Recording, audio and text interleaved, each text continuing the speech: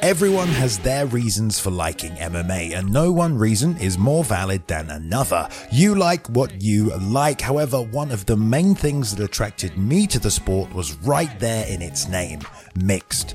The concept on which MMA was built, style versus style, is endlessly fascinating. And even though it's less prevalent as the sport continues to become more homogenous, most still enter the cage with a game plan and a strength. And as a result, we can usually predict each fighter's route to victory, even if we can't accurately foresee the outcome. But of course, sometimes it just doesn't work out how it should. I'm Balian from MMA On Point, and here are the 10 most unlikely finishes in MMA history.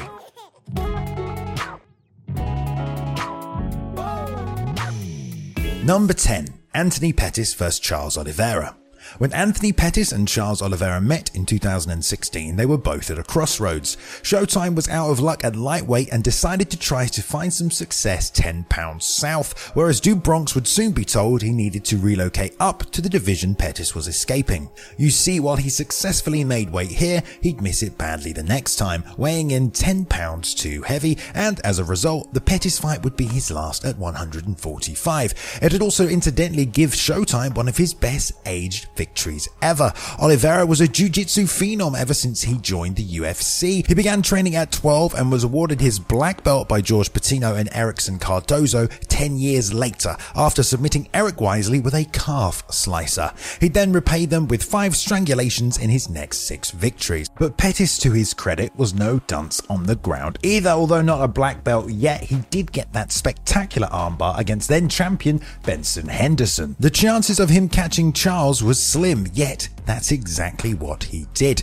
In a competitive fight, Oliveira got an ostensibly crucial takedown in the third, and from there he'd secure side control and almost took the back, but in a rare lapse of judgment, he went body triangle instead of hooks, allowing Pettis to get on top before a reversal landed Oliveira in Pettis' guillotine, forcing the black belt to tap out. Number 9. Anthony Hernandez vs Rodolfo Vieira. So here are some of Rodolfo Vieira's Brazilian Jiu-Jitsu accomplishments. 4 first-place divisional finishes and a one-time absolute division victory at the Mundials, aka the most prestigious BJJ competition known to man. 3-time winner at the UAE JJF Abu Dhabi World Pro, where he also conquered the absolute division twice. Top honors at the IBJJF PANS Championship, as well as their European Open, and victory at the ADCC World Championships in 2015, which would mark the end of his jiu-jitsu run. At least for now, anyway. Now, here are Anthony Hernandez's jiu-jitsu exploits. Nothing. Oh, man. Still, despite that and the fact that no ADCC champion has been tapped in the UFC since 2011 when Frank Mir tapped Roberto Traven, Hernandez shocked the MMA world at UFC 258, guillotining Vieira, the man ironically known as the Black Belt Hunter. Granted, there were some caveats. Firstly, MMA isn't sport jiu-jitsu and strikes change things, and secondly, you can't dismiss that Vieira was absolutely exhausted by the end of the first round. Nevertheless, don't take anything away from Hernandez. That was an extraordinary feat, and he surely got that stripe on his purple belt. I hope I got that first stripe on that purple belt, man. You quit fucking playing with me, Jim. Number 8. Khalil Rountree Jr. vs Gokhan Saki. When Gokhan Saki signed with the UFC in 2017, there was little doubt it was an experiment of sorts. He had only tried MMA once back in 2004, and it was pretty much by accident. Answering a call from his kickboxing coach, he accepted a fight for later that day, only to find out that it was an MMA bout, not kickboxing. When he arrived, he fought anyway, although it didn't actually go his way. He'd returned to kickboxing and quickly made a name for himself with a combination of technique, power, and especially speed. And by the time he set his sights back to MMA, signing with the UFC, he was 83-12-1 with 59 knockouts in kickboxing. His debut then came in Japan, where he dazzled, sleeping Henrique da Silva with a blistering left hook. That's not to say his performance was perfect though. Fatigue was unquestionably an issue, particularly in the final 2 minutes of the round, the ones that don't exist in a 3-minute round kickboxing contest. Although once the Rebel landed clean, it was too much. He drew Khalil Roundtree next and, like De Silva, it didn't seem like a particularly tough matchup. Roundtree wasn't terribly experienced but was notoriously inconsistent. He also liked to strike, yet if he did that against Saki, the former Glory light heavyweight champion, there could only be one winner. Right? Nope. Roundtree, in a kickboxing match, countered a low kick and dropped Saki with a left straight before finishing him off with strikes on the ground. Number 7. Randy Couture vs Chuck Liddell. A week shy of 40 and on a 2-fight losing streak, having brutally lost to two relatively modern heavyweights in Josh Barnett and Rico Rodriguez, it wouldn't have been crazy to suggest that Randy Couture was a relic heading into 2003. But when the narrative opened up for him to prove that wrong at light heavyweight, of course, Captain America was ready. Chuck Liddell, who was the top contender at 205 for what felt like an eternity, was slated to challenge the champ Tito Ortiz at UFC 43, but there was a problem. Ortiz, who had allegedly been ducking Chuck for years, turned it down, claiming that his friendship with Liddell was worth more than the paycheck. The Iceman disagreed, but with Ortiz playing hardball, a spot opened up for somebody to meet Chuck for an interim title. Who could it be? Enter Randy Couture. It was a massive opportunity, absolutely. Couture could become the first two-division world champion. But in truth, it seemed like a nightmare matchup for him. Like Barnett and Rodriguez, Liddell was a modern fighter. But what's more is that he had an approach designed to counter guys like Couture. By using his wrestling in reverse to facilitate striking opportunities, wrestlers fighting Liddell habitually transformed into sitting ducks, and that was the expectation for UFC 43. But Couture wasn't done evolving. He outclassed the Iceman on the feet, doubling up on his strike count and leaving Chuck flustered and resorting to unsuccessful takedown attempts. Eventually, Randy punched his way into the clinch, drove Liddell down to the mat, easily took mount and finished him by ground and pound. Number 6. TJ Dillashaw vs Renan Barão. There were actually a few parallels between this fight and the Couture vs Liddell upset. Like Randy, TJ Dillashaw wasn't the UFC's first choice for a title fight. They were forced to manufacture a short-notice headliner for UFC 173 when its main event fell out. The original plan, however, was for Rafael Assunção to challenge the 135-pound champ Renan Barão, but when injuries prevented Assunção from taking the fight, TJ got the call. Dillashaw, while certainly one for the future, was very much a work in progress at the time, and the prevailing sentiment was that Barão, who was riding an incredible 32-fight unbeaten streak, was far too much in the present.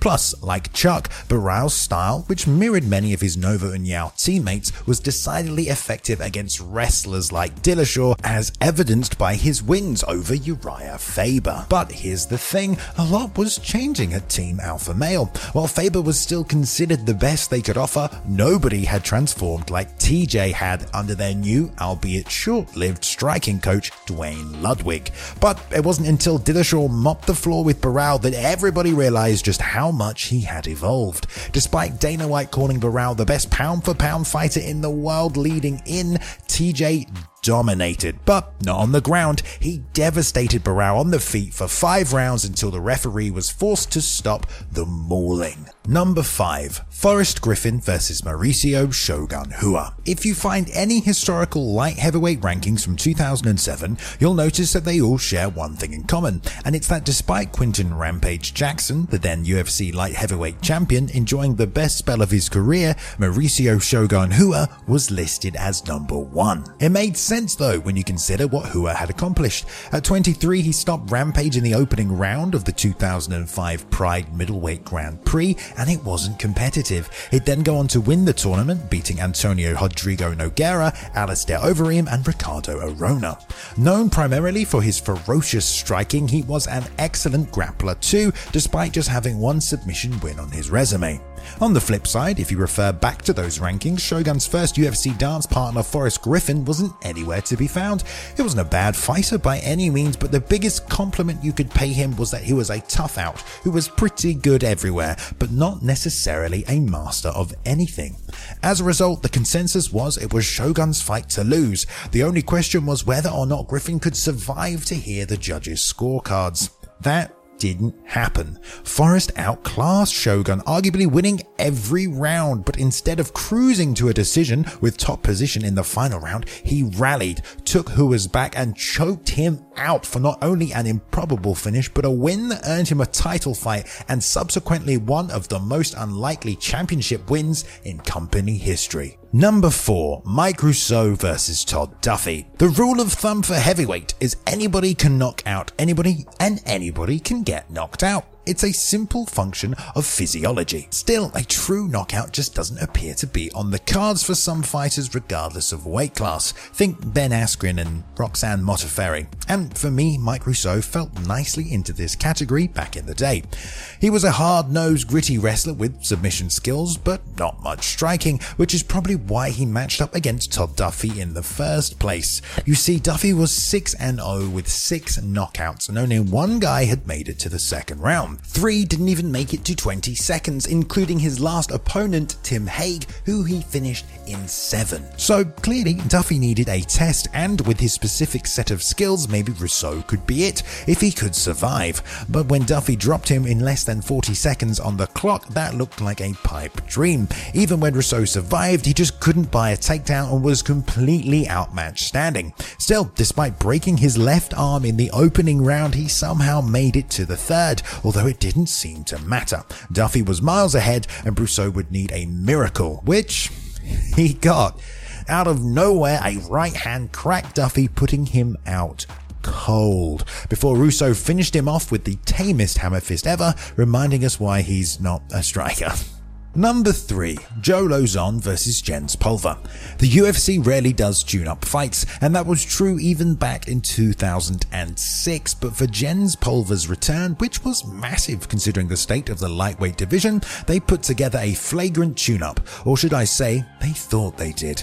He was pitted against Joe Lauzon, an unknown making his promotional debut. It was unquestionably supposed to be a gimme, a fight to catapult Jens towards the title.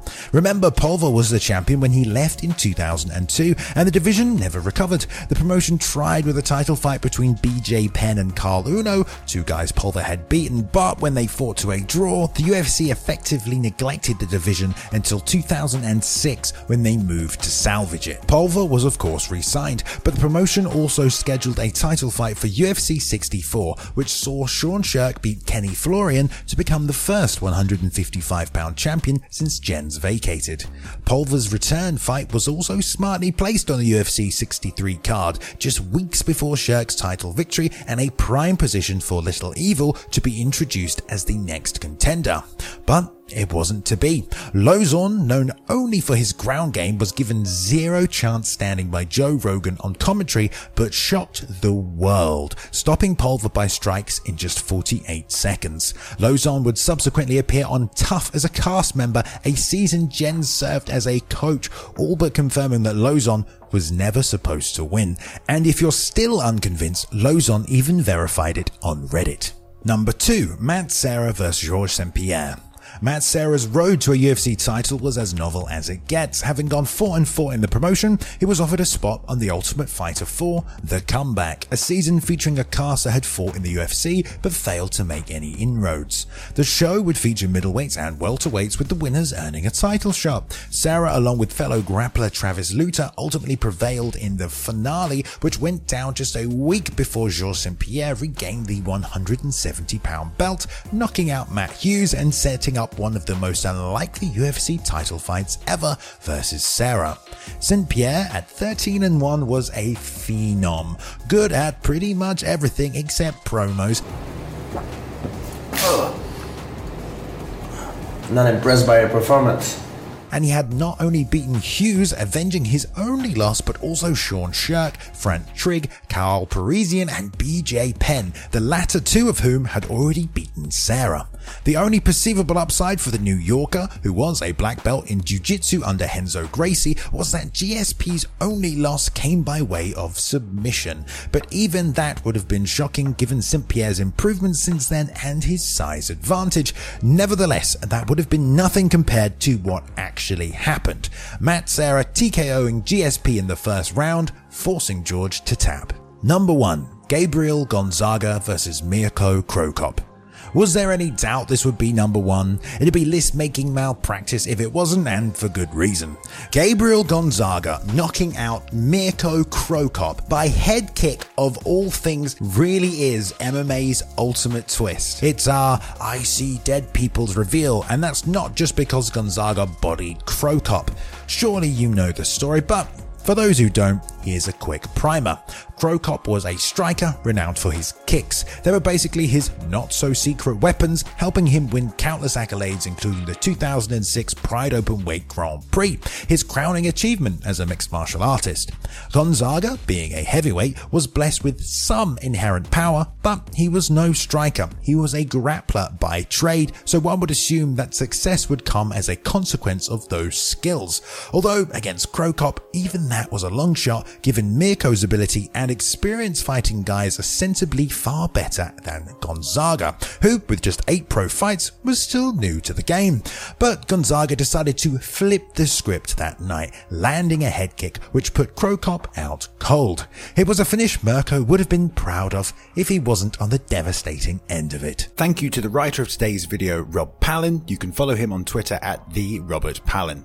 And a big shout out to Lotten the Casual Veerkant for editing today's video, and you really should follow him at Lotten_Veerkant on Twitter. Shout out to Ben Rosette and the excellent music he provided during the intro video. His music can be found on streaming platforms everywhere. There is a link in the description, and follow him at Ben Rosette on Instagram and on Twitter. Thank you very much for watching, everyone, today. Please go ahead and like and subscribe if you did enjoy the content. We upload at least 3 videos every week for your viewing pleasure. Go ahead and leave a comment below if you want to join in the discussion, and follow us on Twitter at MMA On Point and myself at Balian_plays. You can now jump in and join the community Discord as well if you want to continue the discussion further, and I hope you've enjoyed yourselves. I'll see you in the next one.